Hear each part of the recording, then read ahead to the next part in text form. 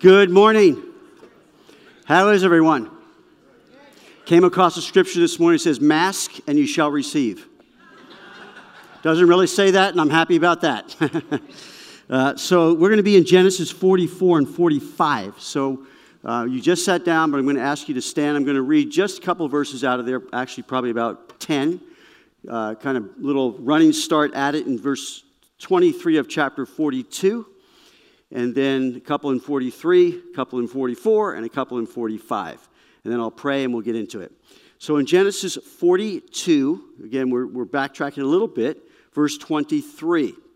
This is their brothers' first time when they go down to Egypt. It says, "They did not know that Joseph understood them, for he spoke to them through an interpreter.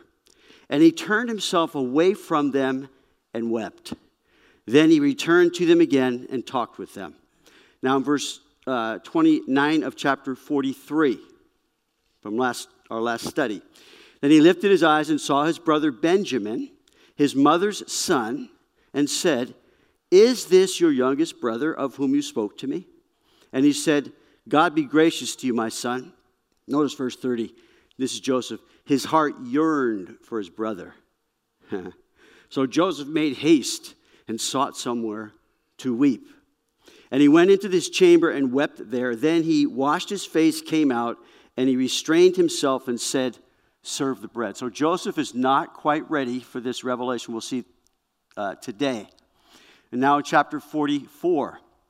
"And he commanded the steward of his house, saying, 'Fill the men's sacks with food, as much as they can carry, and put each man's money in the mouth of his sack. Also my cup, the silver cup, in the mouth of the sack of the youngest,'" that's Benjamin, "'and his grain money.' So he did according to the word that Joseph had spoken." Now in chapter 45 and verse 1. "Then Joseph could not restrain himself before all those who stood by him, and he cried out, 'Make everyone go out from me.' So no one stood with him, while Joseph made himself known to his brother." He'd been yearning to do that. You just get that sense. And verse 2 again. "And he wept aloud, and the Egyptians and the house of Pharaoh heard it." Then verse 14. "Then he fell on his brother Benjamin's neck and wept, and Benjamin wept on his neck." Verse 15. "Moreover, he kissed all his brothers and wept over them. And after that, his brothers talked with him." So, Lord, we thank you again for this marvelous, marvelous story. But more than a story, Lord, it's what really happened. Joseph and his brothers and all that you were working to bring Jesus into this world that we might be saved. And all these pictures that we see in the Bible that reiterate again your great love for us and your desire to reconcile us and redeem us and all the things that come along that came through Jesus. So we love you, Lord. We pray your blessing over the time we have in the Word. Give us ears to hear. Faith comes by hearing, and hearing by the Word of God. So please, Lord, the things I prepared, break them fresh now that we might be fed. In Jesus' name, amen. You can sit down.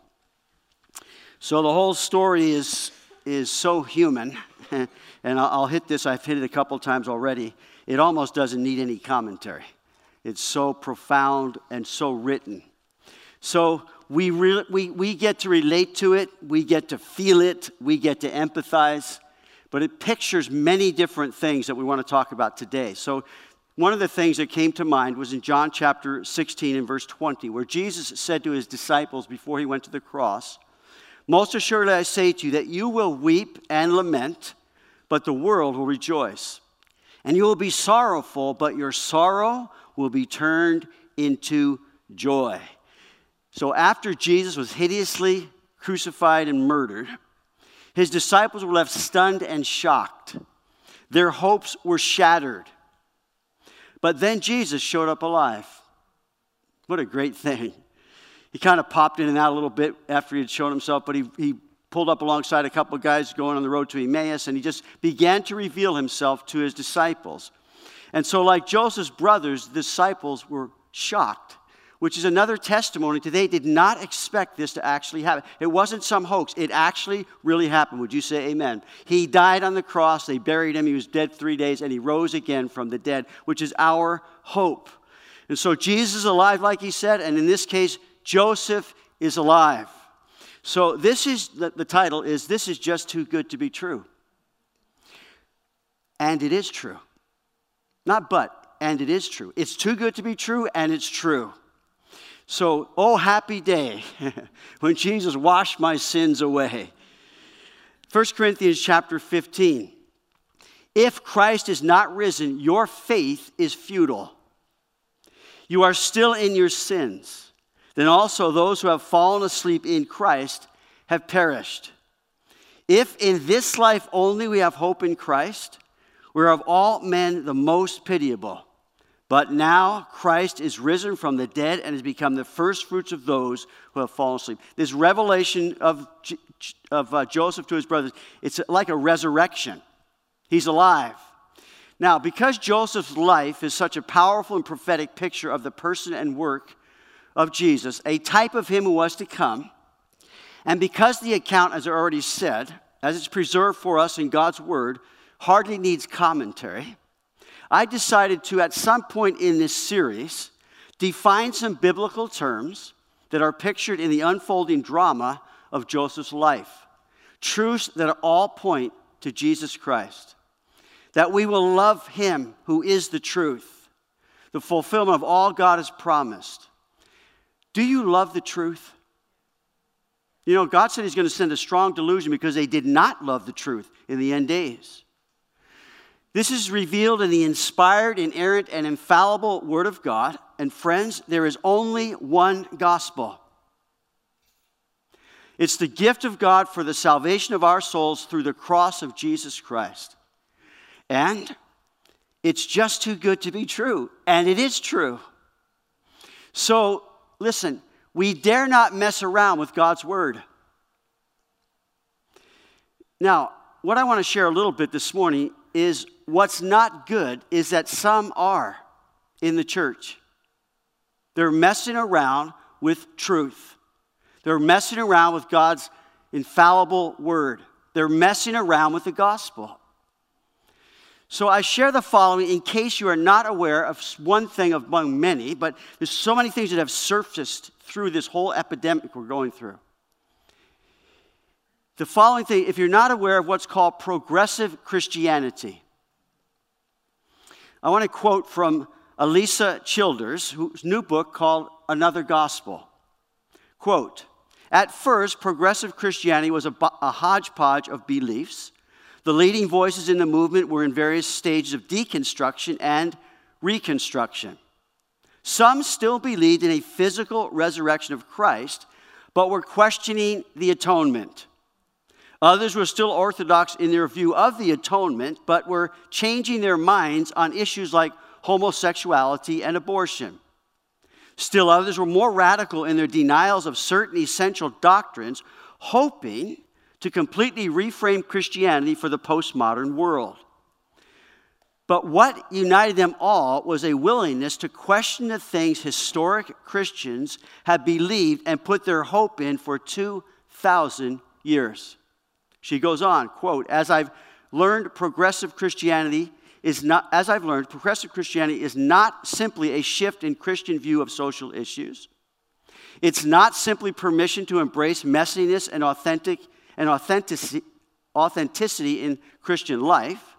It's not simply a response to doubt, legalism, abuse, or hypocrisy, she's referring in the church. It's an entirely different religion with another Jesus and another gospel, end quote.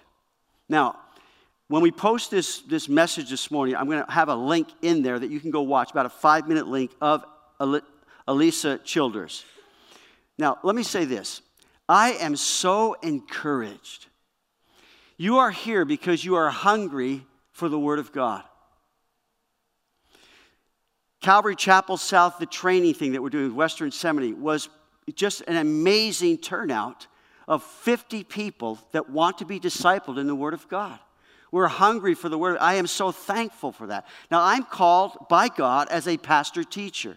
My responsibility to you is to feed you the Word of God and care for you. That will not change.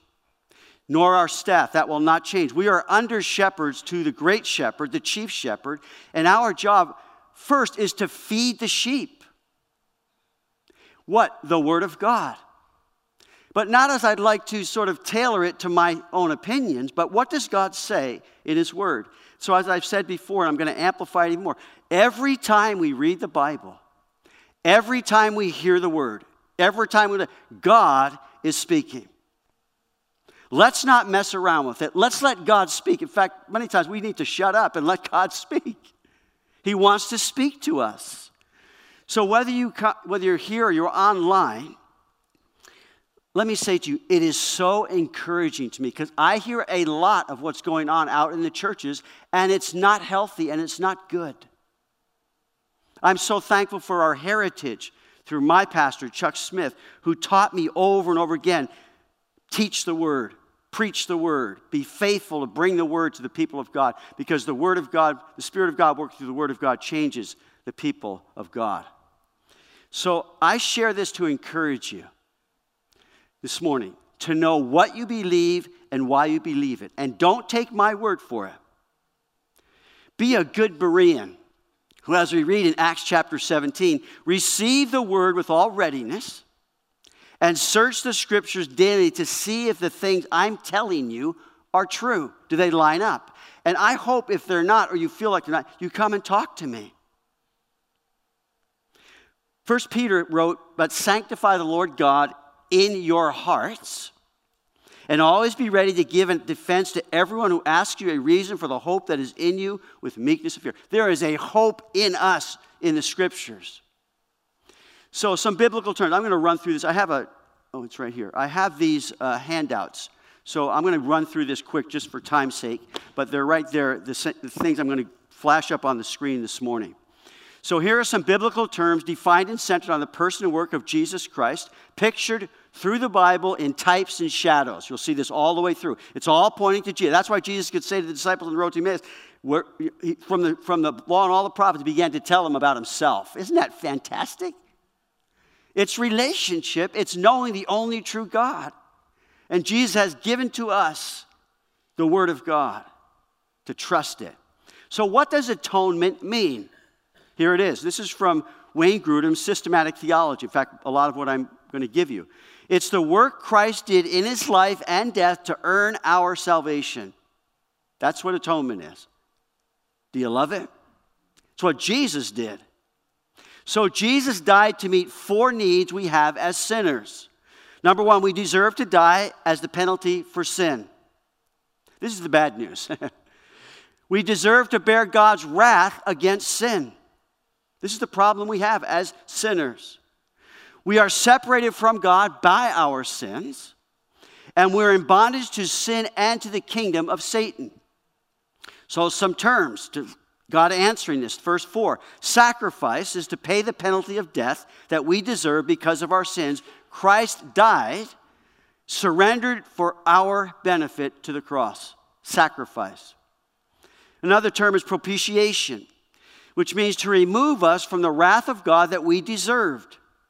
So Christ died as a propitiation or a substitute sacrifice for our sins. He died for us. He didn't need to for himself. Amen. Reconciliation. Now, many of you know this word well. It's probably come up in your family. To overcome our separation from God, we needed someone to provide reconciliation and thereby bring us back into fellowship with God. It means to restore relationship. Would you say amen? We have been reconciled. This is what Jesus did for us. All of this on the cross. 4, redemption. Because we as sinners are in bondage to sin and Satan, we need someone to regain possession in exchange for payment, to purchase us out of bondage by the payment of a ransom, to secure our release or to regain possession, redeem. That's what Jesus did for us. He not only created us, but then he bought us, redeemed us, paid the price. Now, I'll add 3 more just for this study in Joseph, and really something that we need to keep in mind as far as what is it that we are to be thinking about in the Word. What are the terms that are important? What do we need to understand? Well, one of these that we all know the word very well, it's repentance.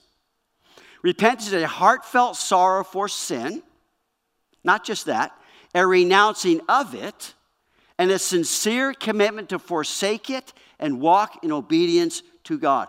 Listen, our repentance costs God. Intercession. Jesus' ongoing act of standing in God's presence and making petition before him on our behalf as our great high priest. He is interceding for us. As I remember my Pastor Chuck saying this one time, he was going through Romans 8. He said, how can we lose? How can we lose? He used a sacrifice, substitute sacrifice. He did all the work for atonement of us, and then he's praying for us and interceding for us. Revival. How many of you heard that word revival? I almost don't like it anymore because it has a lot of emotion attached to it, like, woo! As far as I know, in my very small segment of reading about revival, it comes at a brokenness in the church. It comes in understanding that something's happened and we've lost our love for God, lost our love for Jesus. The restoration of the church to a vital and fervent relationship with God after a period of moral decline. Has there been moral decline in the church in America? You better believe it. Or a spiritual reawakening from a state of dormancy or stagnation in the life of a Christ follower. That's my definition. You can take it and do what you want with it. But basically, revival is not this party in that sense. Revival is coming to a deep awareness of our need for God and to change our hearts to walk with him obediently through repentance. And understanding that Jesus' work on the cross was not something that was unnecessary. It was completely necessary, and God did that because he loves us.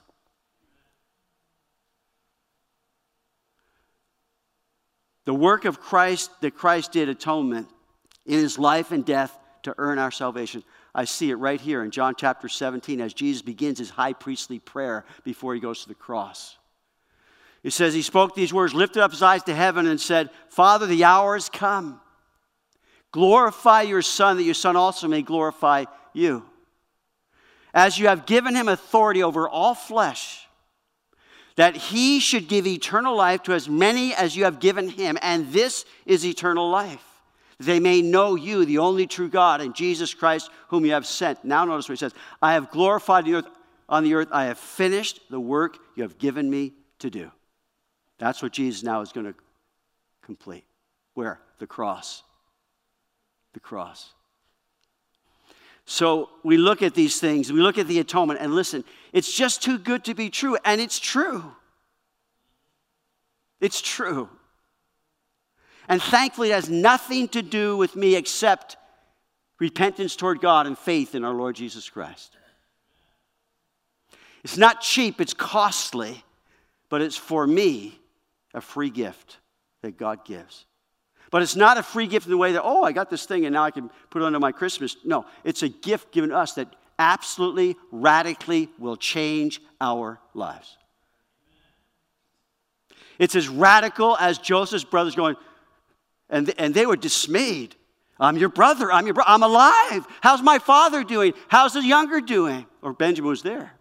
It's as radical, but that's nothing compared to Jesus. Crucified for all to see, 3 days dead.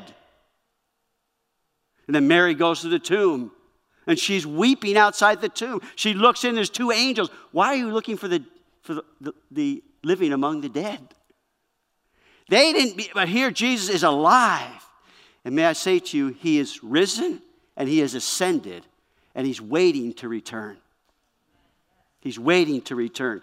So if you want an outline that helps you, here it is. Joseph's intentions, Judah's intercession, and Jacob's revival. And we're going to just read a lot of this. I'll comment a little bit.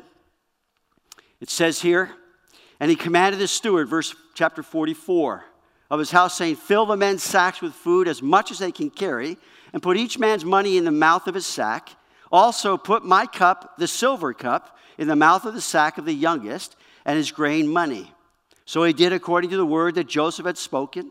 As soon as the morning dawned, the men the men were sent away, they and their donkeys. And when they had gone out of the city and were not far off, Joseph said to his steward, "Get up, follow the men, and when you overtake them, say to them, 'Why have you repaid evil for good? Is not this the one from which my Lord drinks, and with which he indeed practices divination? You have done evil in so doing.' So he overtook them, and he spoke to them these same words. And they said to him, 'Why does my Lord say these words? Far be it from us that your servant should do such a thing.'" They don't know what Joseph has done. "Look, we brought back to you from the land of Canaan the money which we found in the mouth of our sacks. How then could we steal silver or gold from your Lord's house? With whomever of your servants it is found, let him die. And we also will be my Lord's slaves." And he said, "Now also let it be according to your words. He with whom it is found shall be my slave, and you shall be blameless." Then each man speedily let down his sack to the ground, and each opened his sack. Are you getting the picture? The drama unfolding. And so he, the steward, searched. So he searched. He began with the oldest and left off with the youngest. I just think it's just heightening. No. And then Benjamin. And the cup was found in Benjamin's sack. Then they tore their clothes, and each man loaded his donkey, and they all returned to the city. Listen, the intention was not revenge, it was reconciliation. Joseph had all the authority and power to imprison them, even put them to death. That was not his intention. His intention was reconciliation. His intention was to bring his brothers to a place where repentance was obvious and reconciliation then possible. Listen, God sees all our guilt and all our shame. God knows exactly who you are and everything you have done. His intention was always reconciliation. You see, Joseph, I think, is seeing something different now in his brothers. It's called repentance. Their guilt has finally worn them out, and now God's going to work it out. Guilt is a good thing. Repentance is the doorway to reconciliation. Jesus died on the cross, the substitute sacrifice, the ransom paid that we might be reconciled to him, to God, through repentance toward God and faith toward our Lord Jesus Christ. God's intention before sin ever entered the world and death through sin was to send a Savior, a Redeemer. His provision for our salvation, our pardon from sin, our deliverance from the kingdom of darkness in the kingdom of his glorious Son, into the liberty of the children of God. Jesus said, this is eternal life. You may know God. Verse 14, so Judah and his brothers came to Joseph's house, and he was still there, and they fell before him on the ground. Just like Joseph, I'm sure he's flashing back to the dreams he had. And Joseph said to them, what deed is this you have done? Did you not know that such a man as I can certainly practice divination? So what deed is this you have done? Well, listen, Joseph set him up. Oh, this isn't fair. Wait a second. For that specific deed, in a sense, they weren't guilty, but let me say, they were loaded with guilt, as we are. It might not be a specific sin, it might not be, but in our hearts, we are sinners in need of forgiveness, in need of the redemption through Jesus Christ, in need of the cross. So Judah said, what shall we say to my Lord? What shall we speak? Now, I want to point out to you, this is repentance. First of all, no more excuses. Or how should we clear ourselves? Repentance. Not only no more excuses, no more blaming other people. Notice, God has found out the iniquity of your servants. They know that in their minds, it's what they did to Joseph. Listen, repentance also, it's not only no more excuses, no more blaming others, but it's no more hiding. No more hiding. Here we are, my Lord slaves, both we and he also with whom the cup was found. And listen, there's no more running. That's repentance. And it's an incredible thing when it happens. No more excuses, no more blaming others, no more hiding, no more running. Verse 17, but he said, far be it from me that I should do so. The man in whose the cup was found, he shall be my slave. And as for you, go up in peace to your brothers. Now, given the opportunity right now, they could have packed it up and went home and left Benjamin holding the bag or the sack. But they didn't do that. There's no more of that. It's repentance. So, do you recognize it in your own life? It's a glorious, wonderful thing. It's almost too good to be true. And it's true. Repentance is the doorway to being forgiven by God, reconciled to God. It's the doorway in reconciling our relationships with one another. It's fantastic. It's so powerful that I believe I can say, it's too good to be true what happens in my heart. Does that mean the relationships immediately? No, but in my heart now, I'm in a place where God can begin to move me into areas that I've never experienced in relational problems through repentance. So Joseph's intention was not vengeance, it was repentance. God's intention is not vengeance, it's repentance. Look at what Romans says. Do you despise the riches of his goodness, forbearance, and long-suffering, not knowing that the goodness of God leads you to what? Repentance. It's the goodness of God. 2 Peter, the Lord is not slack concerning his promises, as some count slackness, but is long-suffering toward us, not willing that any should perish, but that all should come to repentance. In the church in Thyatira, there was this woman named Jezebel. And Jesus said, I gave her time to repent, and she did not repent. God gives much time. Would you say he's been long-suffering with you? Indeed, he has. God's provision for our redemption. Now, this is interesting to me. In verse 2, it says, also put my cup, the silver cup.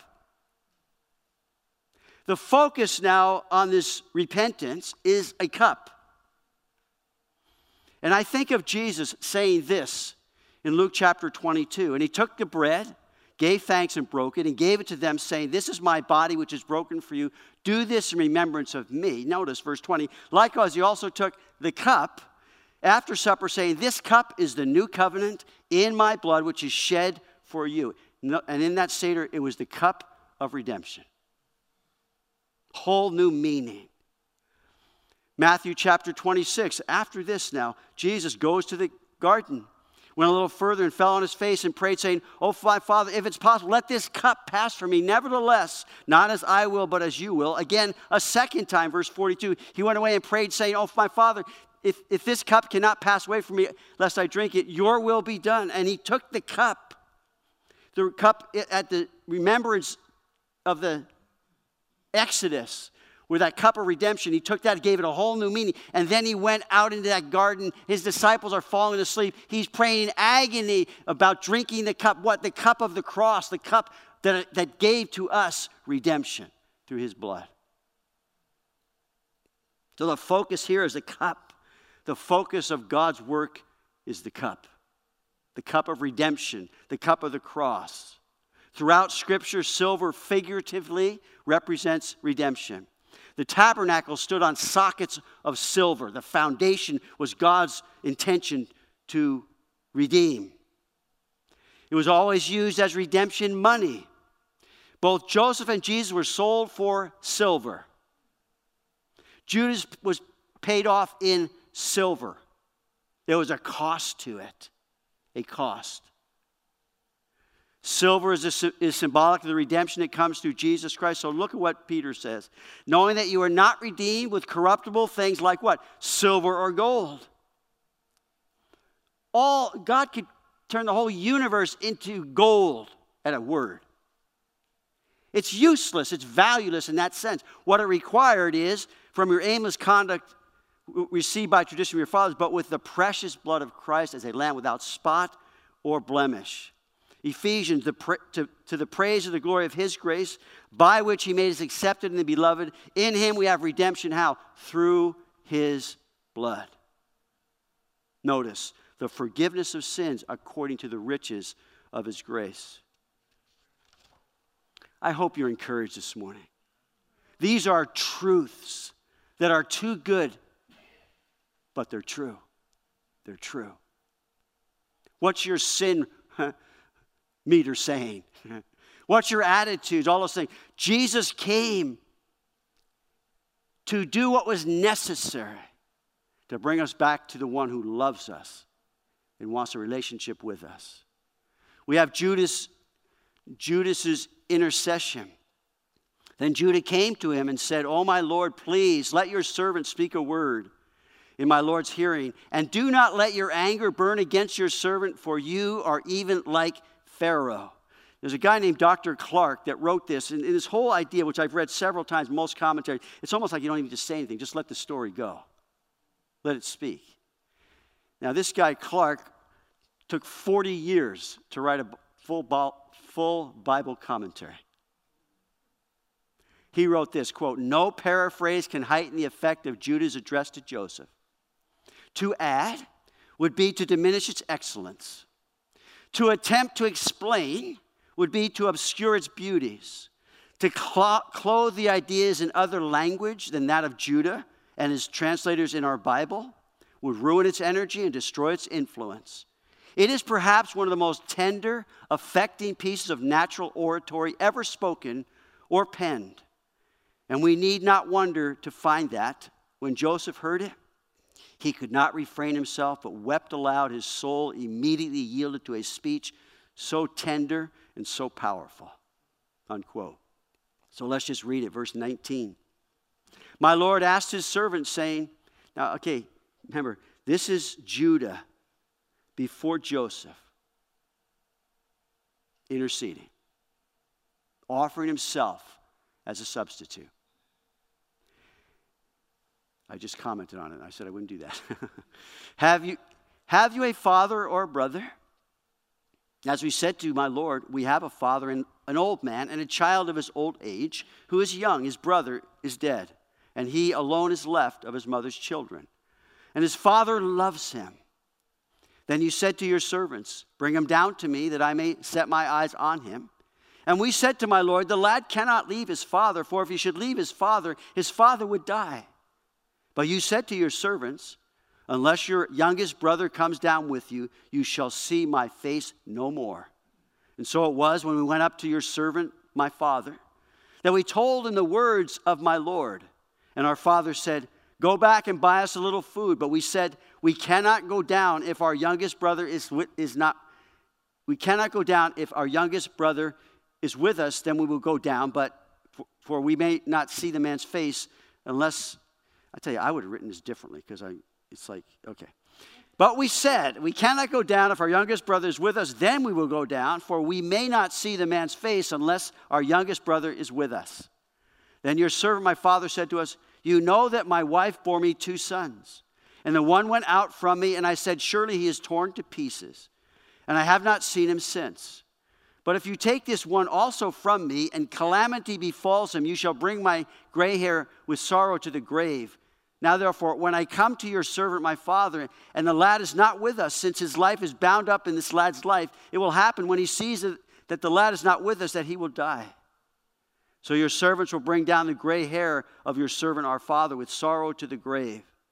For your servant became surety for the lad to my father, saying, if I do not bring him back to you, then I shall bear the blame before my father forever. Now therefore, please, are you there? Please, let your servant remain instead of the lad, and as a slave to my Lord, and let the lad go with his brothers. For how shall I go up to my father if the lad is not with me, lest perhaps I see the evil that would come upon my father? Judah vowed to take Benjamin's place and bear forever the blame as a substitute sacrifice for the sake of his father. He's got his father in mind I thought of what Jesus said in John chapter 10. Note this. I am the good shepherd.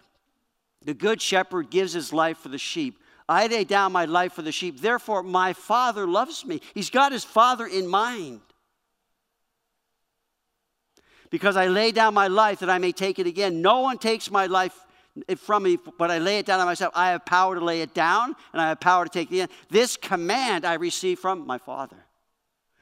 As Jesus, the Trinity, is going to the cross. And we'll see this a little more in a moment. So when we read this, we forgive Judah, which means praise.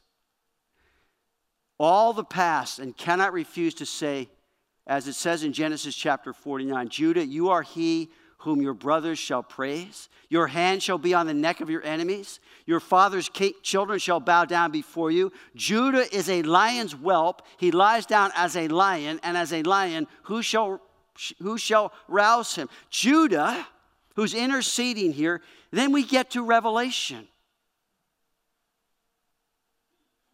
And I saw on the right hand of him who sat on the throne a scroll written inside and on the back, sealed with 7 seals.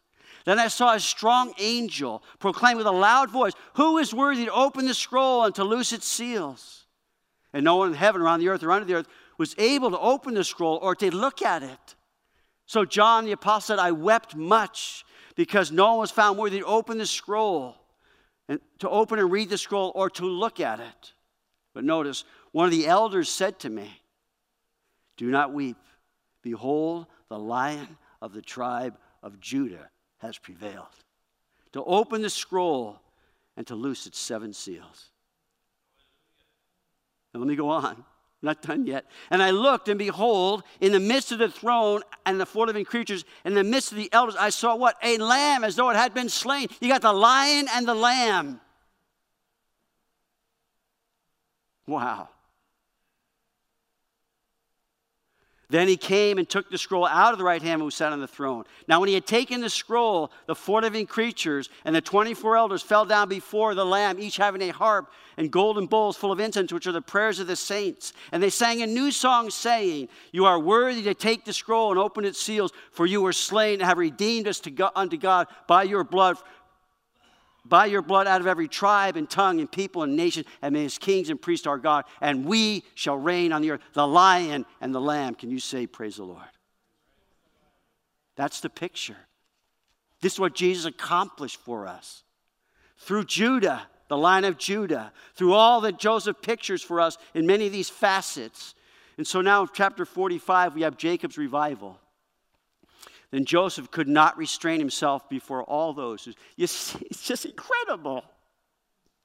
Here's Judah interceding, such a change, saying, I'll stay, I'll be your slave, but let the guy go back because my father, it'll kill him. It'll kill him.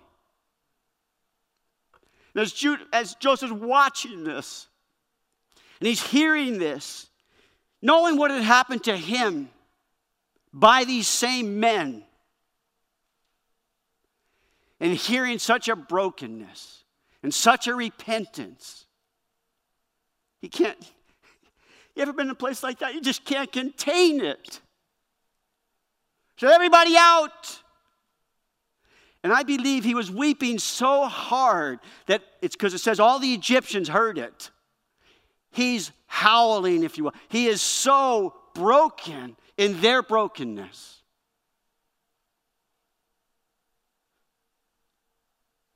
It says, so no one stood with him while Joseph made himself known. This is family. This is family. Then Joseph said to his brothers, I am Joseph. Does my father still live? Notice, but his brothers could not answer him, for they were dismayed in his presence. They go, what? I don't know what he looked like, but obviously they didn't recognize him physically. He was talking up to this point through a translator. And Joseph said to his brothers, please come near me. So they came near. Then he said, I am Joseph, your brother, whom you sold into Egypt. But now do not therefore be grieved or angry with yourselves because you sold me here. For God sent me before you to preserve life. What a perspective. Jesus said, I'm going to be crucified, but I'm going to rise again.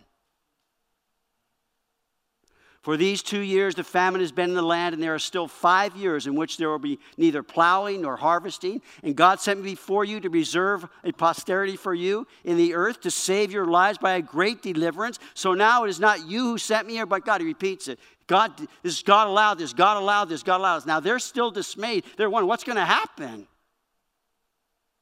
Is there vengeance in his heart? No. Revenge? No. It's reconciliation. So now it is not you who sent me here, but God, and he has made me a father to Pharaoh and Lord of all his house and a ruler throughout all the land of Egypt. This is what God did. They're seeing him in glory.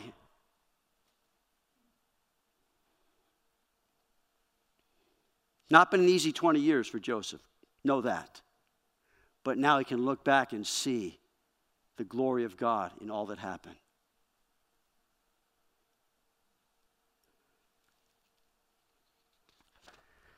Joseph's brothers see him alive. They see him reigning. We, the redeemed, will see Jesus in glory. Can you say amen? I love what Johnny said last week. We're going to walk through the walls in New Jerusalem. I mean, it's a real deal. We are going to see him in glory. We will see him in glory as the raptured redeemed awaiting his return to earth. We will see him in glory as we accompany him in that return. We will see him conquer all his enemies. We will see him in his kingdom for 1,000 years on earth, and we will see him throughout all eternity glorified. You know, Zechariah prophesied of a time when Israel will repent. They'll realize what happened, and they'll repent in those last days when Jesus returns. Notice what Zechariah said is incredible. And I will pour on the house of David, on the inhabitants of Jerusalem, the spirit of grace and supplication. Then they will look on me whom they have pierced. They will mourn for him as one mourns for his only son. That's repentance. And grieve for him as one grieves for. They're going to realize what they did to God's son. And how that works together with God's sovereign plan. It's not something we'll ever figure out. But they were responsible, and they'll realize it. Zechariah chapter 13. Some will say to me, what are these wounds in your hands? He will answer, those with which I was wounded in the house of my friends. These things are true. These days are coming. And so you know what I say? Could you please hurry up? And that's exactly what happens. Genesis 45, verse 9.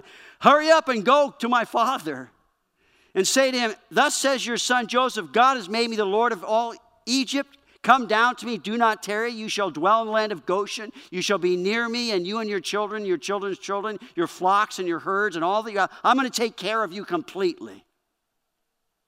Then I will provide for you, lest you and your household and all that you have come to poverty, for there are still 5 years of famine. And behold, your eye and the eyes of my brother Benjamin see that it is my mouth that speaks to you. He's speaking in their language. So you shall tell my father of all my glory in Egypt and of all that you have seen. And you, here it is again, you shall hurry and bring my father down. In other words, he just wants to see his dad. 20 years in the making. Wonder if he'd ever see him. Wonder if he's dead. He said, would you hurry up and get him? Bring him down. And you can see in Joseph's mind, he says, I wonder how I'd love to have, he would have loved to have seen it. So it's like, tell him to come down like right now. How many of you would say, would you come, Jesus? Would you like hurry up? Would you get it over? Now I find it interesting. And in John chapter 17, again, this high priestly prayer, you got to read it. But as you read it, you begin to understand that we are being invited into this trinity of love. That's what Jesus was praying. But he knew he was leaving. And so in John chapter 17, he says, I have glorified you on the earth. I have finished the work which you have given me to do. And now, O Father, glorify me together with yourself with the glory which I had with you before the world was. He's going back. I have manifested your name to the men whom you've given me out of the world. They are yours. And then he says, I pray for them. I do not pray for the world, but for those whom you've given me, for they are yours, and I am glorious. So he's interceding for them. He's praying for them because he knows he's leaving. John 17:11. Now I am no longer in the world, but these are in the world, and I come to you. Holy Father, keep through your name those you have given me, that they may be one as we are one. Oh, how we need that prayer to continue going. That they may be one. Understand the unity that we have. While I was with them in the world, I kept them in your name. But now I come to you, and these things I speak in the world, that they may have my joy fulfilled in themselves. He's praying for them. He's interceding. Verse 24, Father, I desire that they also whom you gave may be with me where I am, that they may behold my glory which you have given me. Now notice what the glory is. You have loved me from the foundation of the world. We're being invited in to the eternal love of God. That's what he's praying for. And that day is coming. So chapter 45 again. He fell on his brother's Benjamin's neck and wept. Benjamin wept on his neck. Moreover, he kissed all his brothers, wept over them after his brothers had talked with him. So he weeps all over. It's like I'm sure hey, we got a lot to catch up on here. But we're reconciled. Now, the report of it was heard in Pharaoh's house. Joseph's brothers have come. It pleased Pharaoh and all his servants. Verse 17, Pharaoh said to Joseph, say to your brothers, do this. Load your animals and depart. Go to the land of Canaan. Bring your father and your households and come to me. I'll give you the best of the land. So this is Pharaoh. I'm going to take care of you. Because they loved Joseph. He had saved them as a nation. They loved Joseph. Then the sons, verse 21 of Israel, did so, and Joseph gave them carts according to the covenant command of Pharaoh, and he gave them provisions for the journey. He gave to all of them, to each man, changes of garments. But to Benjamin he gave 300 pieces of silver and 5 chains of garments. And he sent to his father these things, 10 donkeys loaded with good things of Egypt, 10 female donkeys loaded with grain, bread. So Pharaoh's loading them up. And when they get back, that's the evidence. Not only had they heard him speaking there, but the evidence now, look at the carts. Notice. So he sent his brothers away, and they departed, and he said to them, see that you do not become troubled along the way. Then they went up out of Egypt and came to the land of Canaan to Joseph their father. And they told him, saying, Joseph is still alive, and he is governor over the land of Egypt. And Jacob's heart stood still. You can only imagine. It stood still. It like stopped a second. Not too long, because he still lived. Because he didn't believe them. Now, is that intimating that they were liars? Probably. But I think more so he didn't believe them because it was too good to be true. Are you kidding? But when they told him all the words which Joseph had said to them, and when he saw the carts which Joseph had sent to carry him, the spirit of Jacob, their father, revived. Revival happened in the life because Joseph is alive. And brothers and sisters, I would say my application for me personally and for us, Jesus is alive, there should be a revival. And just meditating on the resurrection. Too good to be true. Jesus is alive. All the words that Jesus told us are true. If we'll look at the carts, the evidence, the boatload of evidence, Jesus is alive. That God of the Bible has given us concrete, rational answers for the questions of life. Who am I? You're precious in the sight of God, created in his image. Where did I come from? You were knit together in your mother's womb by God. Why am I here? Because God created you for a purpose in serving him. What's my purpose in life? What happens when I die? It's all answered. There's a boatload of evidence. There's the words that we have, God's word. And it declares that Jesus is the Son of God, Creator and Savior of the world. That Jesus died to meet the need we had as sinners. That Jesus finished the work of atonement. Jesus said, I am the way, the truth, and life. No one comes to my Father except by me. He made it very, very exclusive and simple. And so is that true? If you don't know that answer this morning, I would say you better go and find out before you die. That's how important it is. And God's not trying to hold it back. God sent Jesus' Son to be the sacrifice, propitiation, reconciler, the one who redeemed us, that we might turn to him in repentance and faith and be saved, rescued from the wages of sin, the finality of death and the torment, listen, of hell. That's the Bible. That's Jesus' own words. It's too good to be true, and it's true. Through the finished work of Jesus on the cross, the penalty of sin has been fully paid, the wrath of God has been fully satisfied, and our separation from God has ended. I love what Max Lucado wrote. My life is not futile. My failures are not fatal.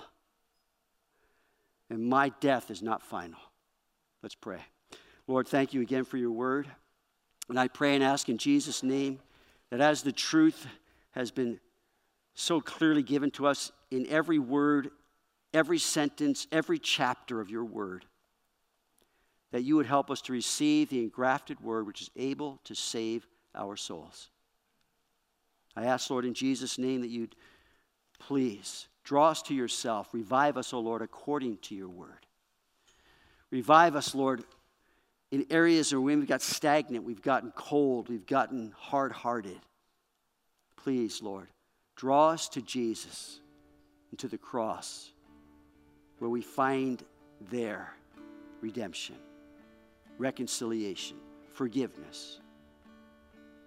At the cross, we love you, Lord. Would you stand with me as Sophia closes in a song? So, Lord, we love you.